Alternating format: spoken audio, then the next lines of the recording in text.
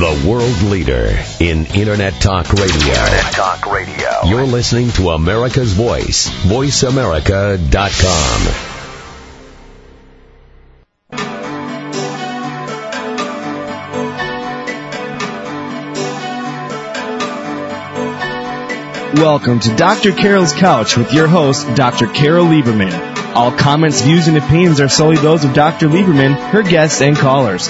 Now it's time to have a seat on Dr. Carol's Couch. Here's your host, Dr. Carol Lieberman.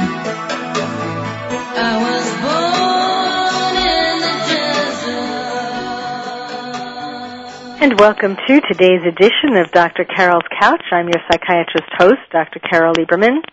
For those of you who had some trouble believing what I was talking about last week about the new natural-born killer case, as I called it, the couple in Pennsylvania who, with a young man, allegedly murdered the parents of the young girl, I'm going to strain your credibility or credulity even more this week.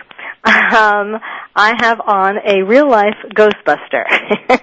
That's what he calls himself, and I must say we have to keep our minds open because, I mean, the truth is that when you wake up in the morning and you put on go to the Internet and you start reading the news, there are things that are more surprising than ghost-busting. Ghost-busting is kind of old news to some degree, to some of the incredible things, incredible tragedies, incredible disasters that we are reading that are supposed to be the truth in the news. So, when it's times like this, it sometimes helps to open your mind up a bit and go beyond things that you believed to be true or that you were positive were true and the things that you were positive weren't true, and to see what other people think and what they're basing all this on. My guest today is Paul Eno. He is an investigator of paranormal phenomenon, and he has been that for nearly 35 years. He's been involved in over 700 cases. He has a career as a military photojournalist, a newspaper reporter, an editor, and a number of other things that he'll tell us about. He's been consulted by the Discovery Channel and the History Channel in regard to ghost busting and other paranormal issues. And he actually has a college degree and postgraduate degrees as well. So, welcome to the show, Paul. Thank you very much, Dr. Carol. Nice to be with you. Why don't we start with that? Because I know, or I would imagine that when you do interviews or when you meet people in just in your normal everyday life, and you tell them what they do, what you do, yes, you tell them what they do too, then they'd really think, no, when you tell them what you do, you must get a lot of raised eyebrows and people thinking that you're a nut. Or that you should be on my couch, as a matter of fact.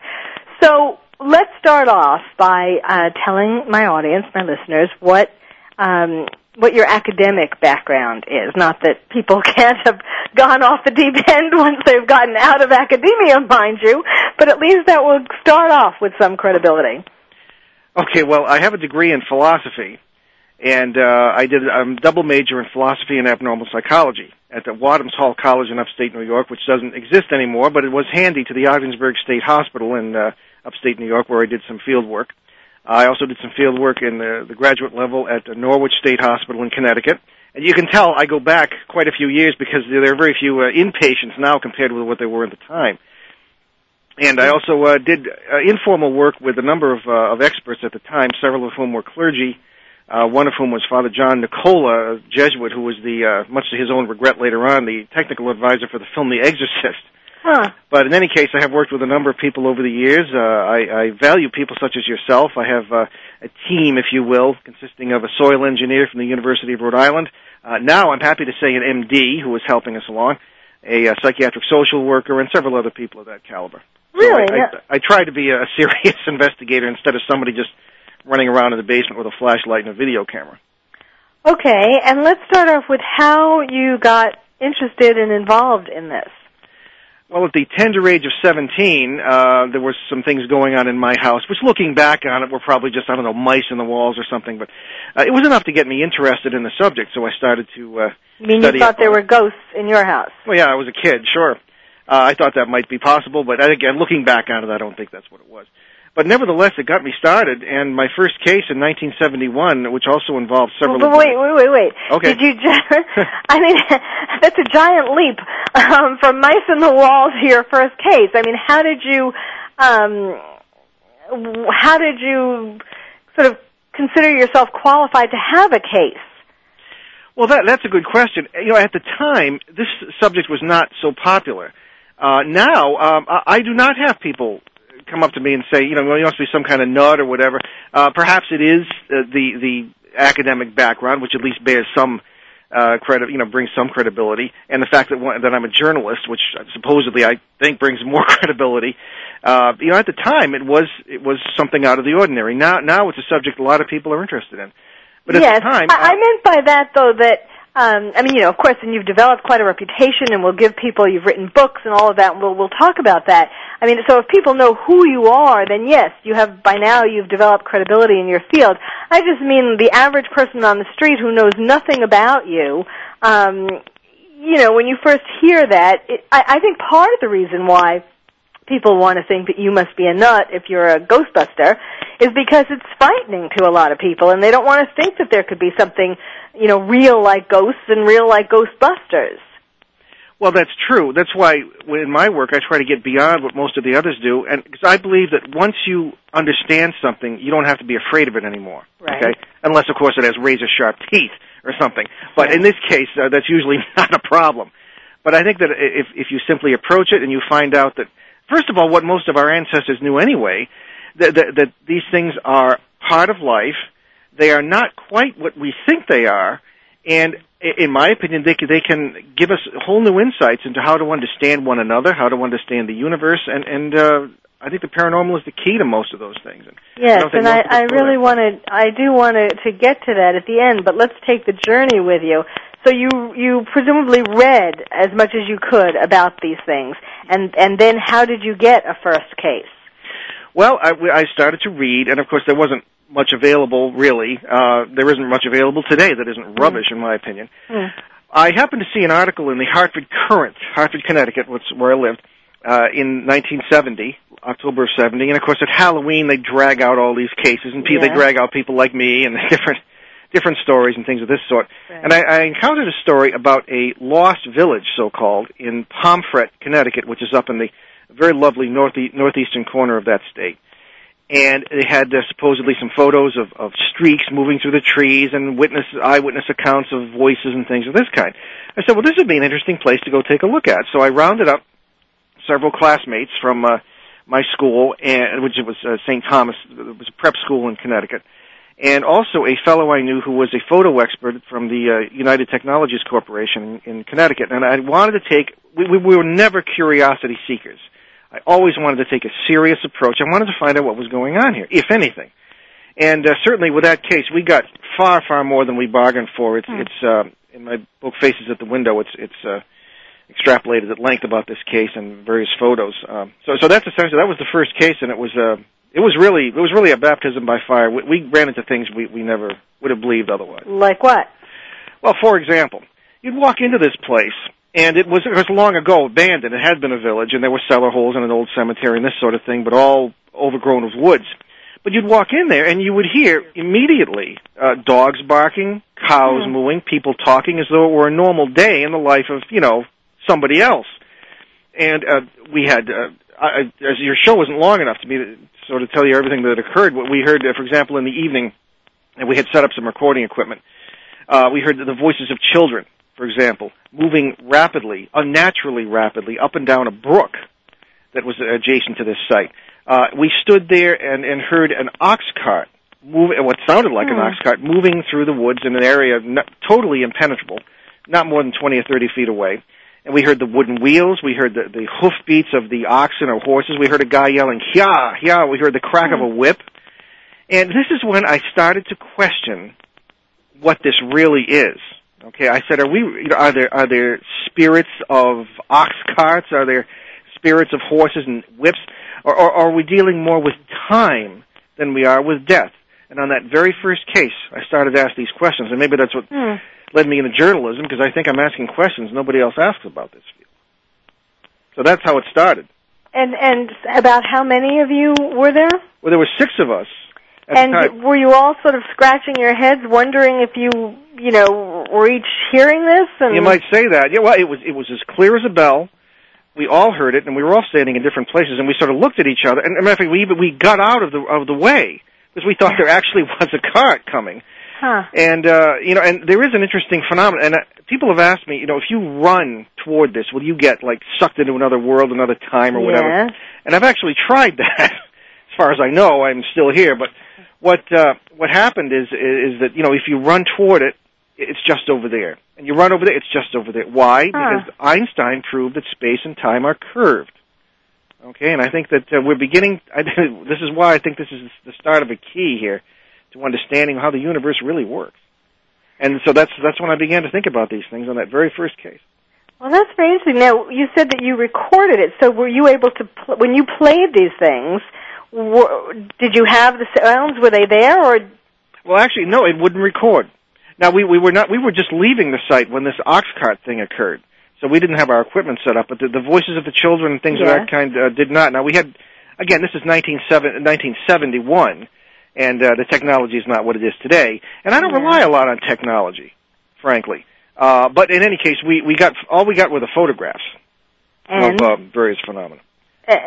Like what? Well, for example, in the little cemetery that was just above this abandoned village, we had taken a shot and found there was a baby-like figure. That's the best way I can describe it. Sort of in the branches of this tree. A very odd thing. It's not the kind of thing you usually think of with any kind of a so-called haunting, right? And we actually saw that the previous evening. Or I should say the evening after we actually took the shots, because we went back to the place after dark and to see what we could see.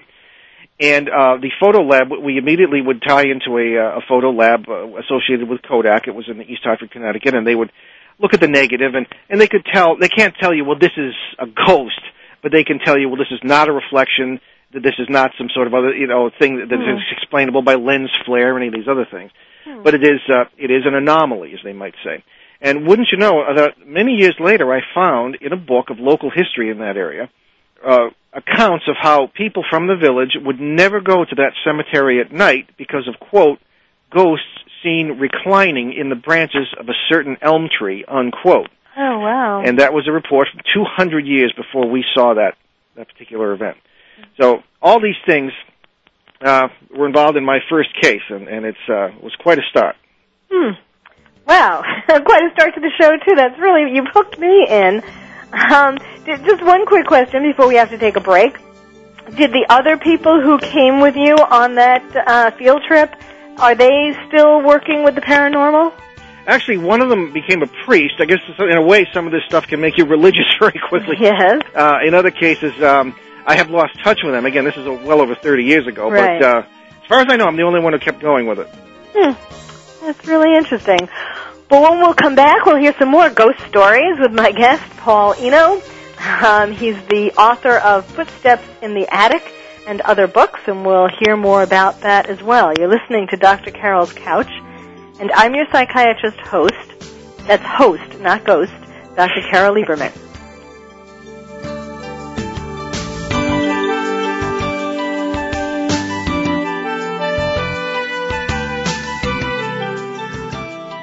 Informative, educational, insightful. You're listening to VoiceAmerica.com.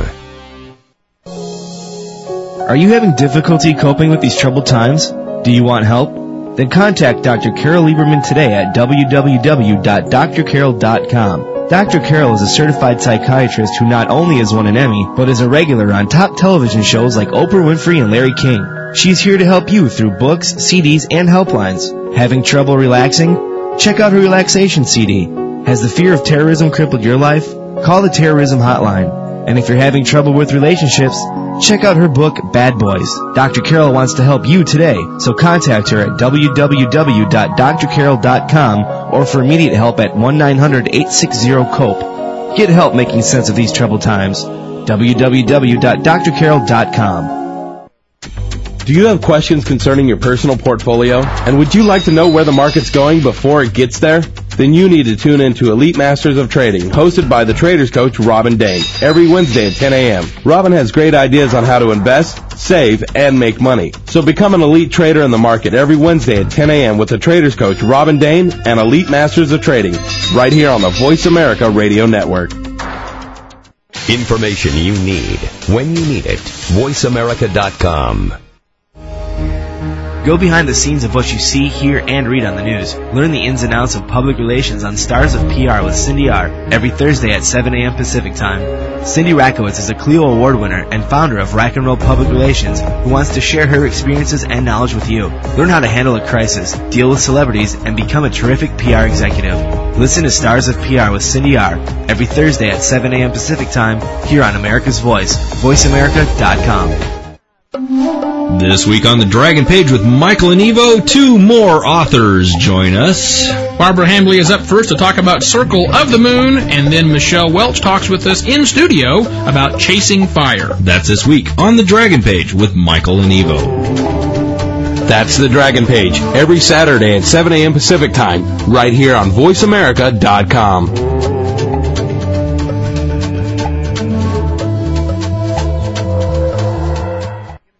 Continuing to be the authority in Internet Talk Radio. You're listening to VoiceAmerica.com. Welcome back to Dr. Carol's Couch. If you have questions or comments for Dr. Carol, call toll-free at 1-888-335-5204. Now let's get back to the show. Here's Dr. Carol Lieberman.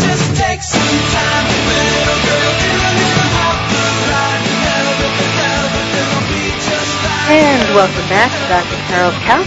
I'm your psychiatrist host, Dr. Carol Lieberman. My guest today is Paul Eno. He is the author of Faces at the Window and Footsteps in the Attic. He is a real-life ghostbuster, and as you've already been able to tell, he, puts a lot of original thought into these phenomena, trying to understand what they mean, both in terms of what they mean for the paranormal, and then also we'll be talking about what they might mean for us at this confused time in our history.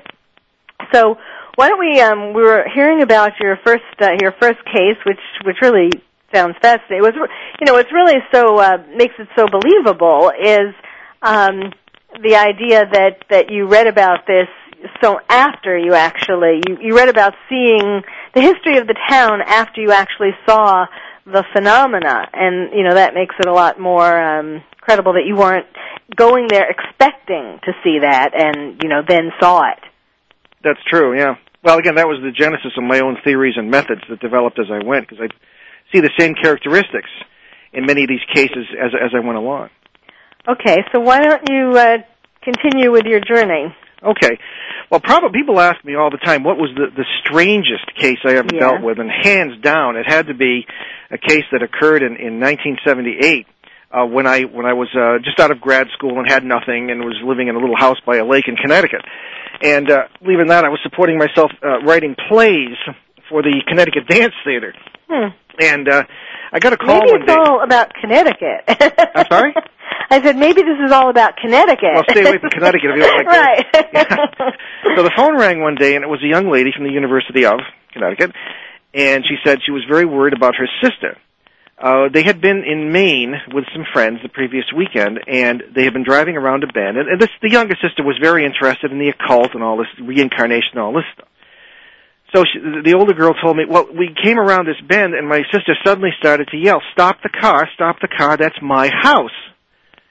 And they said, well, brother, she's really gone this time. But she jumped out of the car, ran up to the house, and started knocking on the door, and the others caught up with her. Well, just as they caught up with her, the door opened, and there was a woman in her 40s who answered the door, took one look at this girl, screamed, and fell back into the house, rather stumbled back.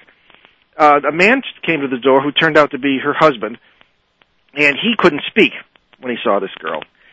And eventually, the girl everybody had the creeps by this time, and the girl herself began to apologize for bothering them. She said, I'm sorry for intruding. I just saw this house, and I felt that I know this house. The man found his tongue and said, you should know this house. You haunt it. So I said, wow, I've got to get into this. Yeah. So the kids eventually, came down the driveway, and they caught a name on the mailbox. Now, as luck would have it, my mother's family had owned a summer home rather near this area in Maine for over 100 years, and so we had some folks we knew in the town. So I called on a few connections, and I got the phone number and the address of these folks. So I didn't dare call the man. What I did was to write to them and tell them who I was and put in every reference I could think of, every professor I'd worked with, the psychiatrist, whoever. And I got a phone call. And he said what had happened was this. The young girl, after this occurred, I set her up with the MMPI, which is, as you know, the Minnesota Multiphasic Personality Inventory, a pre-diagnostic tool that psychologists, psychiatrists will use. And that she was taking that, and she had said that she had dreams of being in this house, coming down the stairs, looking out the window, and things of this kind. When I interviewed the people in this house who had never had any contact with this other family before, they said they had seen her in transparent form coming down the stairs, looking out the window, doing all the things that she described in her dreams. So, this is 1978. I had not really gotten too involved with quantum physics, the study of this really bizarre branch of physics that I think can help explain all this. And I began to, obviously, we're not dealing with a spirit of the dead here. We're dealing with a ghost who is the ghost of someone who is alive. And I was interested, how does this work? Yeah. So, interestingly enough, once these people met, all phenomena ceased. All right? Now, the real fascinating thing here for me was that the girl described her experience as being one who was the owner of this house, and in these dreams she had children. And this couple in the house had no children, and she said the first thing she saw was the yard of the house and wondered why there weren't any toys in it. So now, if I knew then what I know now, I would look back and say, well, we have people here having a mutual experience of the same parallel worlds. Yes. Okay? And this is where it really began to click, that we're dealing with something far, far more interesting and far, far more fascinating, I think, than ghosts as spirits of the dead. Now, this is where we get into quantum mechanics, the idea that what the science seems to say, and how many physicists, not all, but many interpret it, is that we live in, as it were, suppose it's like a bathtub with soap bubbles. And what do these soap bubbles do? Each of them seems to be in a world, not necessarily separate from one another. Sometimes they pass through one another, sometimes they impinge upon one another, sometimes they pop. Each one of these seems to be a world, and in many of them we are alive, our loved ones and everyone else, and this seems to be the clue to how something like this in Maine could have occurred.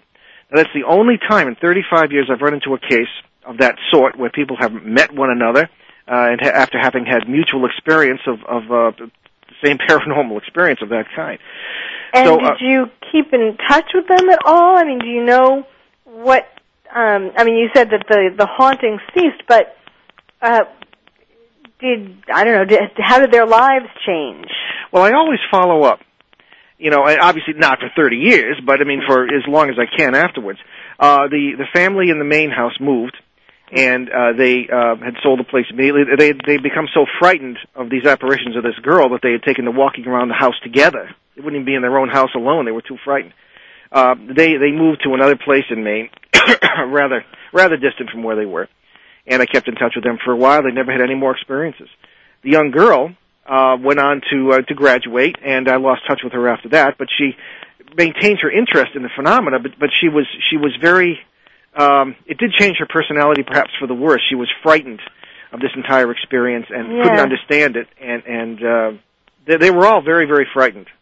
And I don't think that was necessary, but they were. And again, if I do then what I believe now, I think that perhaps it could be explained. And how do we banish fear? We do it with understanding.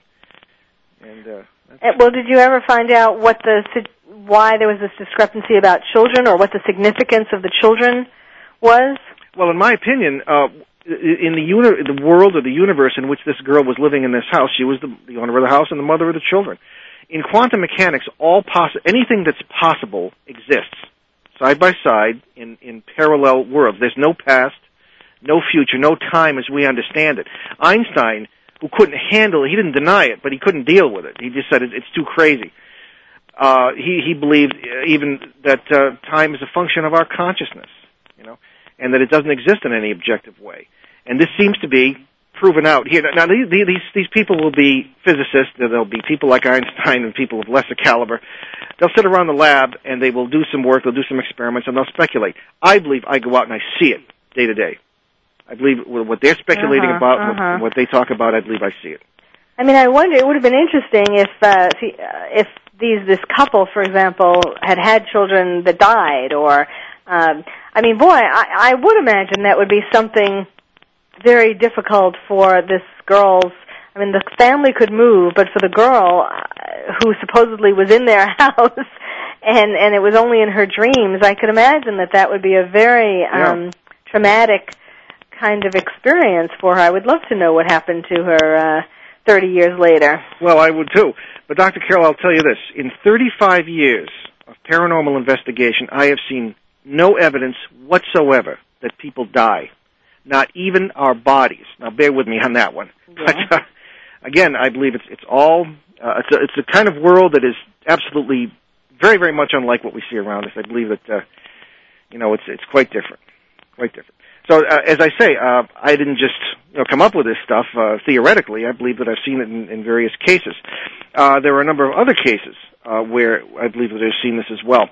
Generally, it's interpreted that when you have a ghost or a person in trouble in a house, you go in and you kind of be nice and you try to help them pass over. Well, again, not believing in death, I think I would take a different approach. Well, could you back up on that? When you say, obviously that's quite a statement that you don't believe in death, and by that you mean that you believe that people sort of go from one soap bubble to another? In a sense, yes, but in a sense, no, because we're already there. In many of them, okay? This is why this girl can be living her life at the University of Connecticut and was also living a parallel life, apparently, in this house in Maine with children. Now, I've often asked, I love to talk to regression therapists, and if anybody doesn't know what that is, it's someone who will hypnotize someone and take them back to the quote-unquote past lives, okay? Now, again, time not existing in this scenario where their past lives are impossible, but parallel lives are what we seem to have.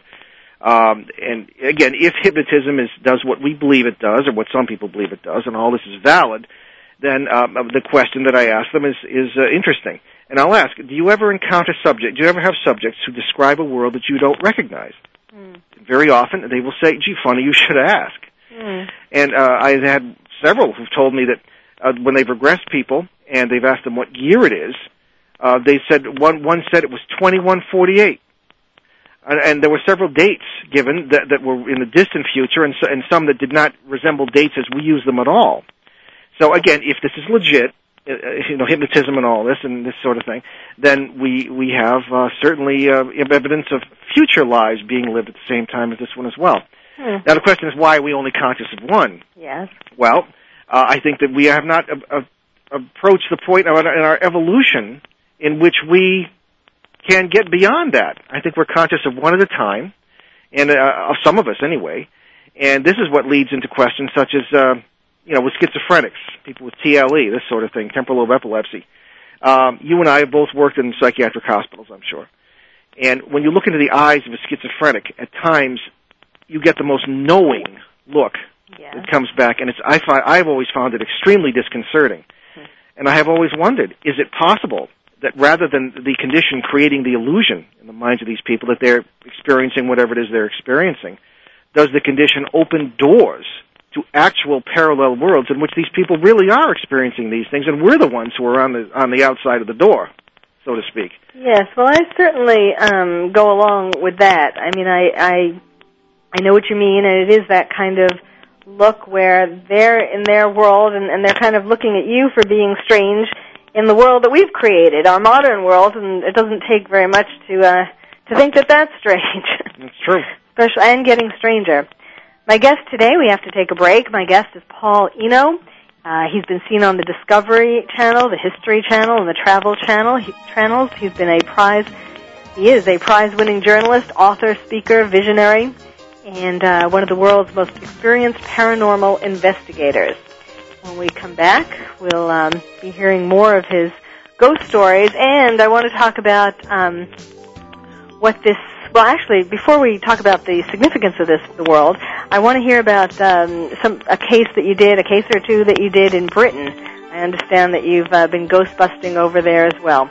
So we'll be back. You're listening to Dr. Carol's Couch, and I'm your psychiatrist host, Dr. Carol Lieberman.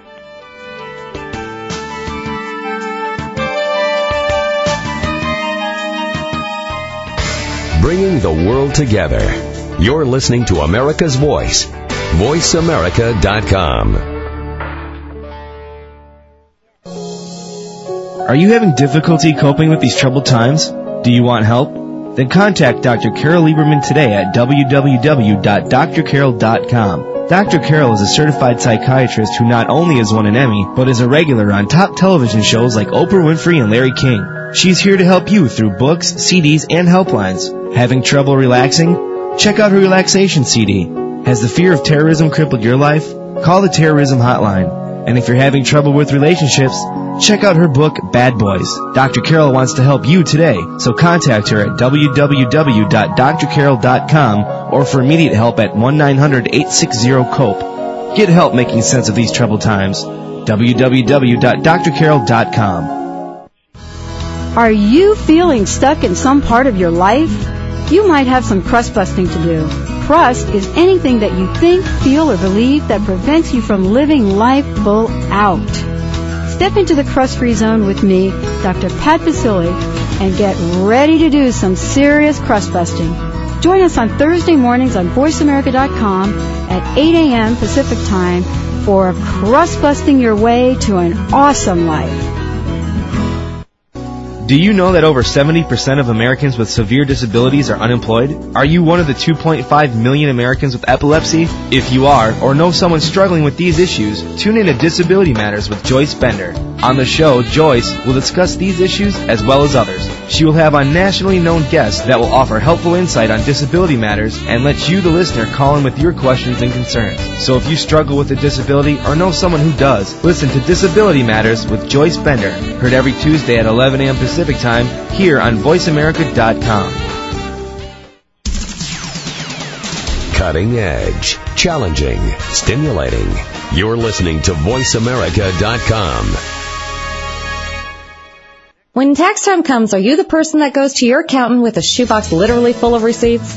Stop wasting your accountant's time, as well as your own, by organizing your finances with the help of Joe Dunphy and Poor Richard's Shoebox. Heard live every Monday at 7 a.m. Pacific Standard Time, Poor Richard's Shoebox will let you know what you can do to organize for tax time, as well as how to get the most out of your retirement. So get all of your receipts together and tune in to Poor Richard's Shoebox with Joe Dunphy every Monday at 7 a.m. Pacific Standard Time, right here on the Voice America Radio Network.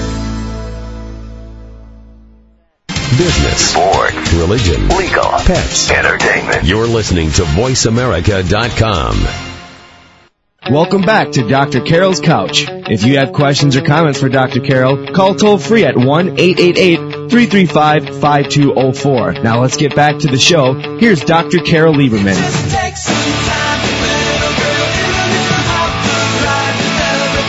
And welcome back to Dr. Carol's Couch. I'm your psychiatrist host, Dr. Carol Lieberman.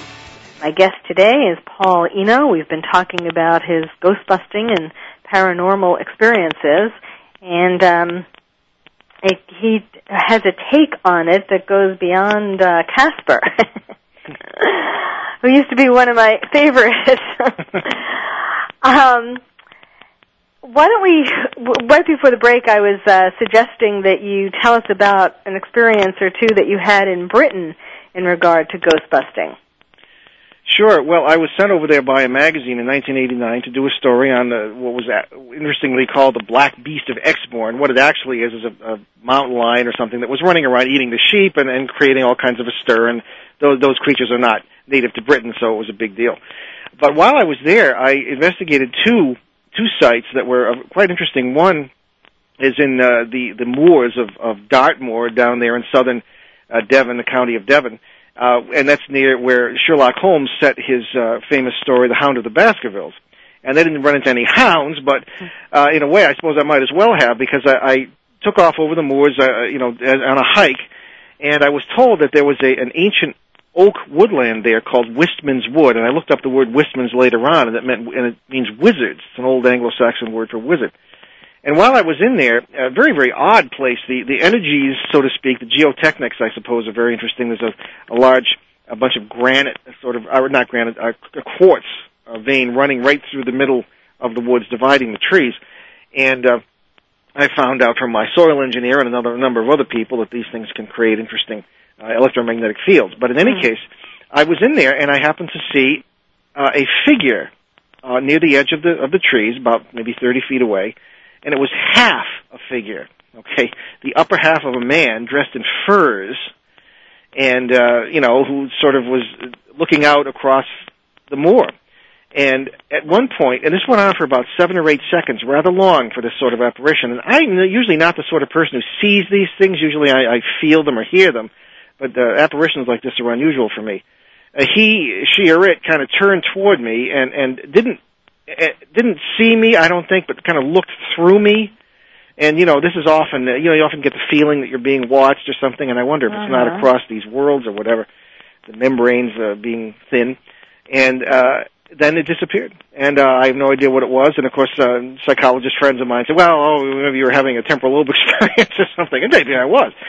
But with the experience I have, I like to think, well, maybe I can tell the difference between that and something that was actually happening. So that's written up in Footsteps in the Attic, that experience. And then over in the county of Kent. Were you able to connect it to some kind of historical figure or something that had been known to have happened there? Not really. What had been known to happen there was that this is how old this forest is. The Romans they didn't like the Druids because they had this rather annoying habit of human sacrifice, supposedly. And they would run into these woods and hide from the Roman soldiers. And that's the only thing that possibly could have, I suppose, maybe it was some sort of Druid from who knows where or who knows when, sort of coming through, but I don't know. I really don't know. Maybe it was an ancestor of mine. I have mobs of ancestors came from that particular vicinity. So I don't know. Sometimes when you have an experience, I thought it was rather beautiful, actually. And sometimes when you pick it apart and analyze it, it kind of ruins it. And since no one seemed to be really having there wasn't any haunted house at stake or no major problems going on in the area, I thought I'd just sort of enjoy it. But then again, over in the county of Kent, I was able to. I met an old friend who I'd been in the service with, and went to a wonderful pub there that had supposedly, the Red Lion, supposedly in continuous operation since the 1600s, and some local fellows that he knew came in, and we all joined up, and they found out I was an author and a paranormal investigator and this sort of thing, and they started chirping all about the ghosts in the Red Lion, and the particular house called Cleve Court out in the outskirts of the town near an airport where there had been some interesting goings-on. One of the fellows claimed to be the grandnephew of a Dr. Moon, no relation to the good reverend as far as I know, but he had been a doctor in the area in the 1930s. And one of his patients had lived at Cleve Court, and the fellow was Sir Edward Carson, who was known in British politics as more or less the founder of Northern Ireland, something my Irish friends consider a dubious distinction. But in any case, the guy was very ill, had terminal lung disease, and Dr. Moon would check on him every day. Well, one day in 1934, Moon was coming out of the house and happened to be very much in deep thought about the fate of his patient. And he looked up, and 1934 was gone.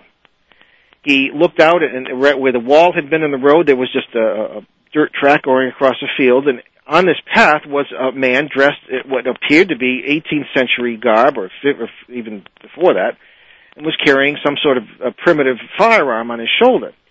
Well, this fellow looked up and saw, apparently, Dr. Moon. They actually caught sight of each other. And what the man saw, I don't know, but what Dr. Moon saw was quite disturbing. They looked at each other for just a few moments. Dr. Moon was very taken aback, looked back to see if the house was still there, and then turned back. In 1934, had returned. There was his car and the road and all this stuff. Now, usually I'm very wary of leaving cases that are experienced only by one person, even though in a court of law, an eyewitness is, the bee's knees, but in paranormal phenomena, you need other witnesses if possible. Yeah. However, the way this man was described to me as being absolutely scientific, quote-unquote, an absolute materialist, a person who would never, ever go in for this sort of thing, didn't have an imaginative thought in his life, and then came back and was changed forever by this experience. In what way? Well, he never knew what to believe anymore. He started going to church a lot. His wife said he became more quiet, very pensive, but he would not talk about this experience unless prodded. All right, and it changed his entire outlook on the world. It being, the outlook that it can be a very disconcerting experience to realize that what you see around you is not necessarily what you get. Yes. Now, I guess that's kind of a more general problem, because here, now I'd like you to tell us about what kind of significance you see in these kinds of paranormal events for our current times, and I guess the problem, or a problem with this, is that, I mean, for example, if you were able to say with certainty, or sufficient certainty, that such and such was the case, and it would be it's not just about what you have to say and how much backup you have for it, but it's also about people being ready to hear your message. So how do you deal with this whole thing? Well, I think that, first of all, the step one here is to realize that we know nothing, virtually nothing, about our universe, about our world, about ourselves. We like to think that we do. And I think it's the most terrifying thought to the human heart and mind to know nothing, okay? And it's the paranormal that I think can be the key to knowing something. The paranormal, after all, when you look at it, is the origin of science. It's the origin of religion. Science and religion are siblings with the same mother. The paranormal, the unexplained. Our terror of the unexplained and our desire to explain it are the origins of these two phenomena, science and religion. And I think that if we start there, by realizing in humility that we know nothing, and that all we really have is each other, then that's the beginning of knowledge, in my opinion. Now, what lessons can the paranormal possibly have? Okay, well, most people who are paranormal investigators will tell you that they are trying to prove the existence of an afterlife. Okay, now that's fine, but I mean, to me, if you don't ask the right questions, you can't get the right answers.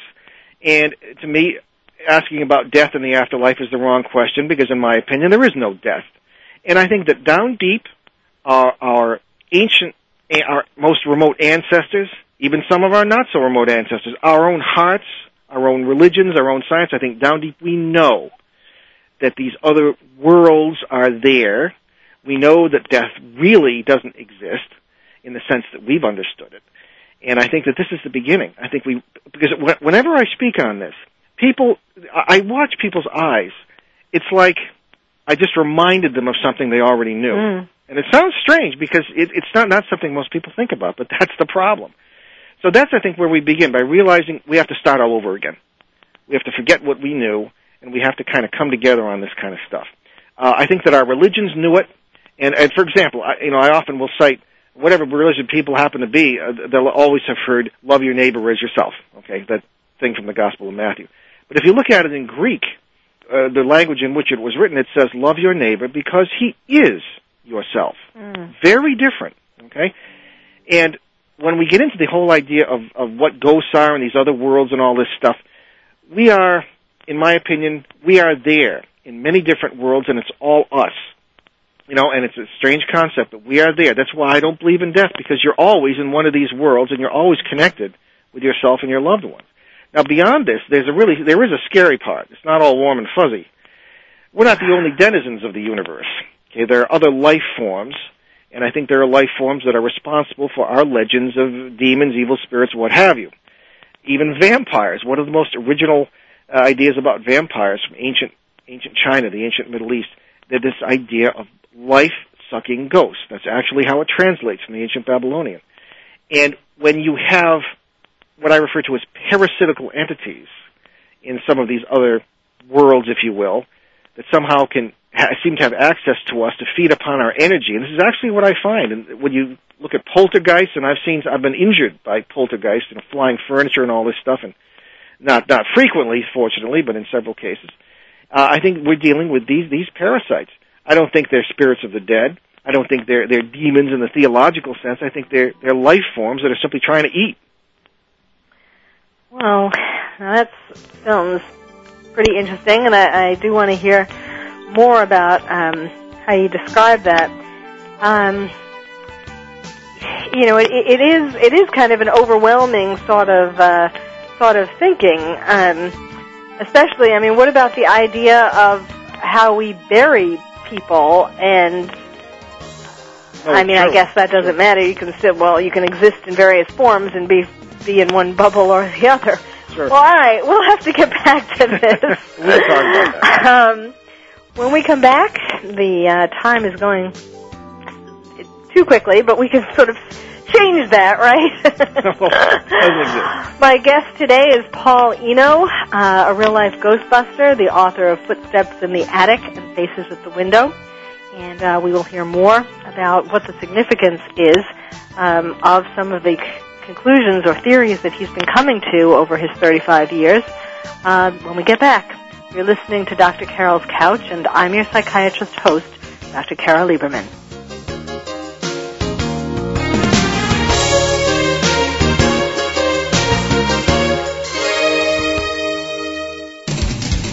Bringing the world together. You're listening to America's Voice, VoiceAmerica.com. Are you having difficulty coping with these troubled times? Do you want help? Then contact Dr. Carol Lieberman today at www.drcarol.com. Dr. Carol is a certified psychiatrist who not only has won an Emmy, but is a regular on top television shows like Oprah Winfrey and Larry King. She's here to help you through books, CDs, and helplines. Having trouble relaxing? Check out her relaxation CD. Has the fear of terrorism crippled your life? Call the Terrorism Hotline. And if you're having trouble with relationships, check out her book, Bad Boys. Dr. Carol wants to help you today, so contact her at www.drcarol.com or for immediate help at 1-900-860-COPE. Get help making sense of these troubled times. www.drcarol.com. Go beyond success and discover a deeper meaning to life. Join host Jeffrey Gitterman and his guests, the premier thought leaders in business, politics, science, spirituality, and culture, who have reached the pinnacle of financial and professional attainment in their fields, only to discover a profound lack of fulfillment with what our culture defines as success. So won't you tune in every Wednesday at 11 a.m. Pacific Time to Jeffrey Gitterman and Beyond Success, redefining the meaning of prosperity, right here on America's Voice, VoiceAmerica.com. You want the truth? Face the facts. This is VoiceAmerica.com. Depend on it. Hello, this is Rory Garay, President of Greyhound Pets of America and host of Greyhounds Made Great Pets on Voice America. Join me every Friday at 11 a.m. Pacific and 2 p.m. Eastern for an insightful and enjoyable talk about one of man's best friends, the Greyhound. Learn about the history of the Greyhound, discuss proper obedience and training techniques, and find out more about the Greyhound racing industry and what they are doing to help the adoption effort of the former race star. If you own a Greyhound or just love dogs like I do, join me for Greyhounds Make Great Pets every Friday at 11 a.m. Pacific, right here on America's Voice, VoiceAmerica.com. The world leader in Internet Talk Radio. Internet Talk Radio. You're listening to America's Voice, VoiceAmerica.com. Welcome back to Dr. Carol's Couch. If you have questions or comments for Dr. Carol, call toll-free at 1-888-335-5204. Now let's get back to the show. Here's Dr. Carol Lieberman.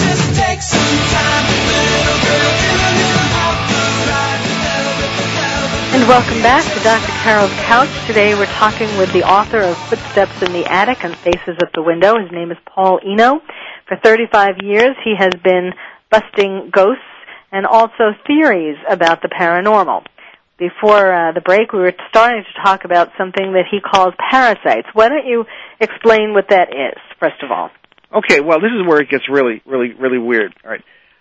I cannot come to any other conclusion from what I've seen over the many years than that there are life forms that people will interpret as ghosts sometimes that come in from other parallel, if you want to call them dimensions, worlds, whatever, and feed upon our energy. Any student of folklore will tell you that there's always some grain of truth in what we believe in the sense of folklore. And that the ancient stories of vampires, have to do with, as I say, life-sucking ghosts, as we mentioned before. And I think these are parasites. All our legends of evil spirits or whatever, I think, are responsible, are symbols, if you will, of these parasitical entities. I see them all the time. They will get into houses and seem to latch on to people who are particularly vulnerable. I find particularly women who have been abused often are the targets of these things. And what they simply do is literally suck out your energy. And the reason I have now a doctor on my gang here, so to speak, when we investigate these cases, is because I want to know if they can cause health problems such as chronic fatigue syndrome, things that we do run into that have been diagnosed in many of these families. And I think that beyond that, we as a species are in some cases being farmed like cattle by these things. They're very intelligent. They will sometimes pretend to be Uncle George or whoever, and try to win confidence. They seem to be intelligent. They seem to be able to learn very quickly. Wait. What do you mean they pretend to be Uncle George? So in other words, it's not just like like a vapor-like or evanescent kind of figure, but it actually takes on a human form? It can, yeah. I've seen this time and again. For example, maybe it's the journalist in me, but I don't trust these things. People today, they take things at face value despite what may have happened in their lives. And I'm always amazed when people will do a seance or a Ouija board, something I vehemently, discourage. And they'll believe everything they're told. Mm-hmm. I don't believe half the people I meet on the street. Neither do you, nor should we, Mm-hmm. But here we have a situation where people are taking things at face value. I'll very often go into a house and they'll say, they'll get a very negative feeling about it, and they'll say, oh, it's just Aunt Jane. She died last year and she's taking care of us. Well, I'll go in and I'll see negative aspects to this. For example, I don't know, there's something playing Frisbee with the fine china, okay? I mean, your loving ancestors are not going to do that. And I'll say, I don't believe your Aunt Jane. Okay, the whole nature of the thing will change. It'll become negative, and it will be more like what I believe to be a parasite. I've seen these things. Wait. Who is throwing the china? You mean like a real person, or? Oh no, the poltergeist phenomenon that we had described previously. Yeah, I've gone into that a number of times. All right, but no, because I was wondering when you said about Uncle George or whoever. I mean, is it? These are still poltergeists or ghosts. It's not that the people are. It's not that you're saying a real Uncle George, for example. Oh no, of course, no. It's Uncle George who may have passed on, right? Okay. And I hesitate to use the term ghost because people think what? Death, spirit. I don't know if these things even are spirits. I think in their own particular realms of reality, they may be just as physical as we are. Okay, and why are they farming us? For the energy. For the energy. Yep. Well, why don't they have their own? Why do some people or some of these? I don't know what to call them. Let's say ghosts, just for the sake of. All right. Why do they need our energy? Well, why do mosquitoes need to suck our blood?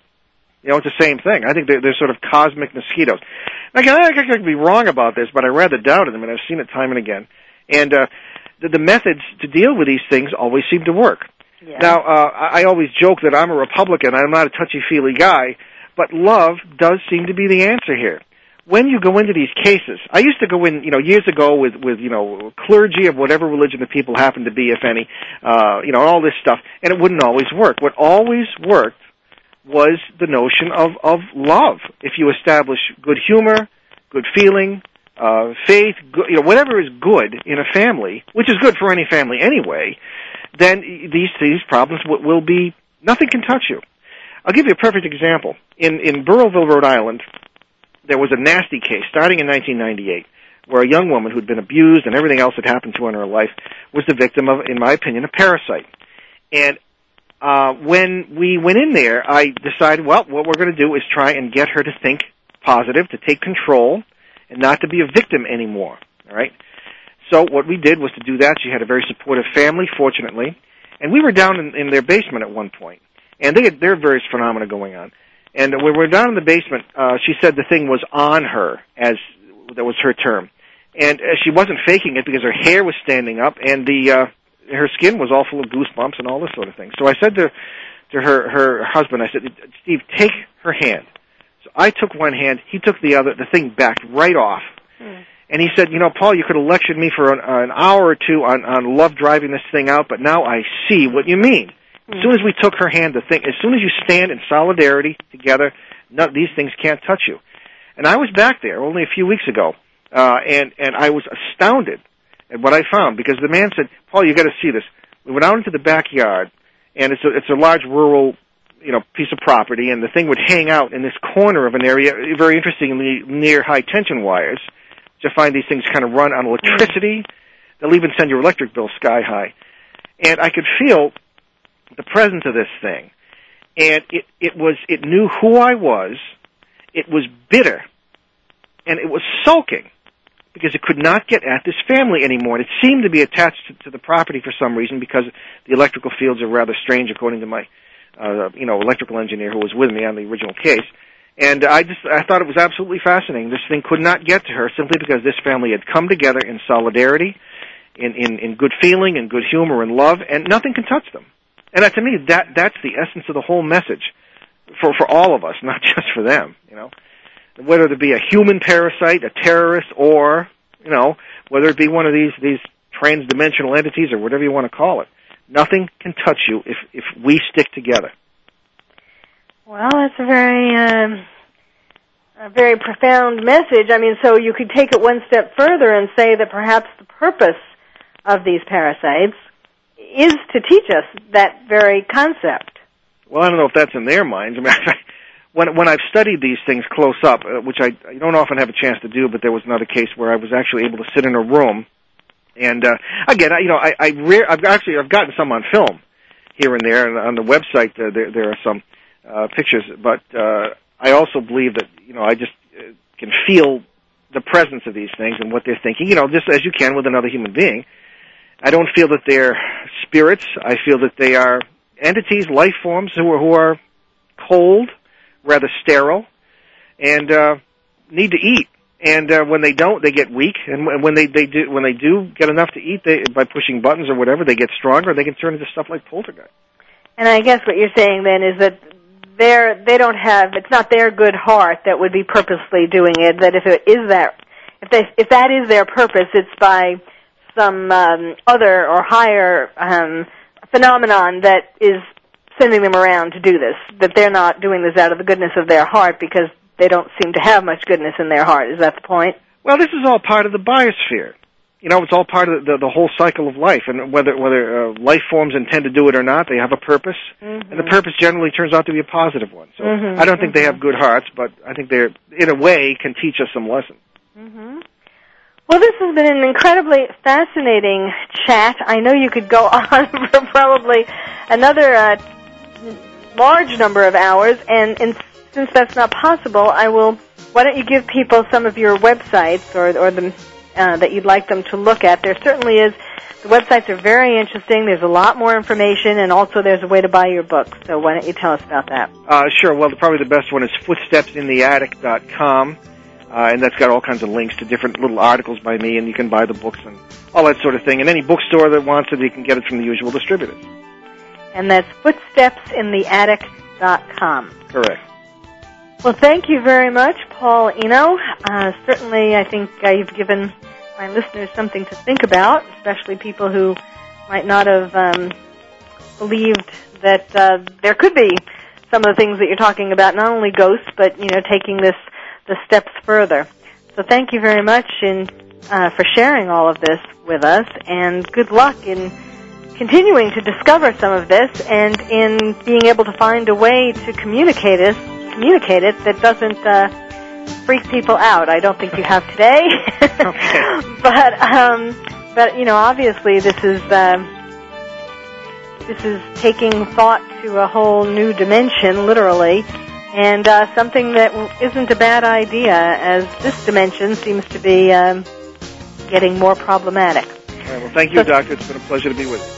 You're very welcome. Again, that's footstepsintheattic.com.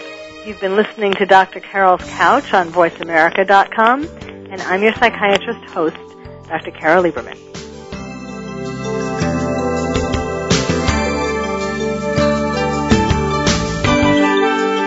Thank you for joining us on Dr. Carol's Couch. Join us next week at 1 p.m. Pacific Time for another installment of Dr. Carol's Couch. We'll save you a seat.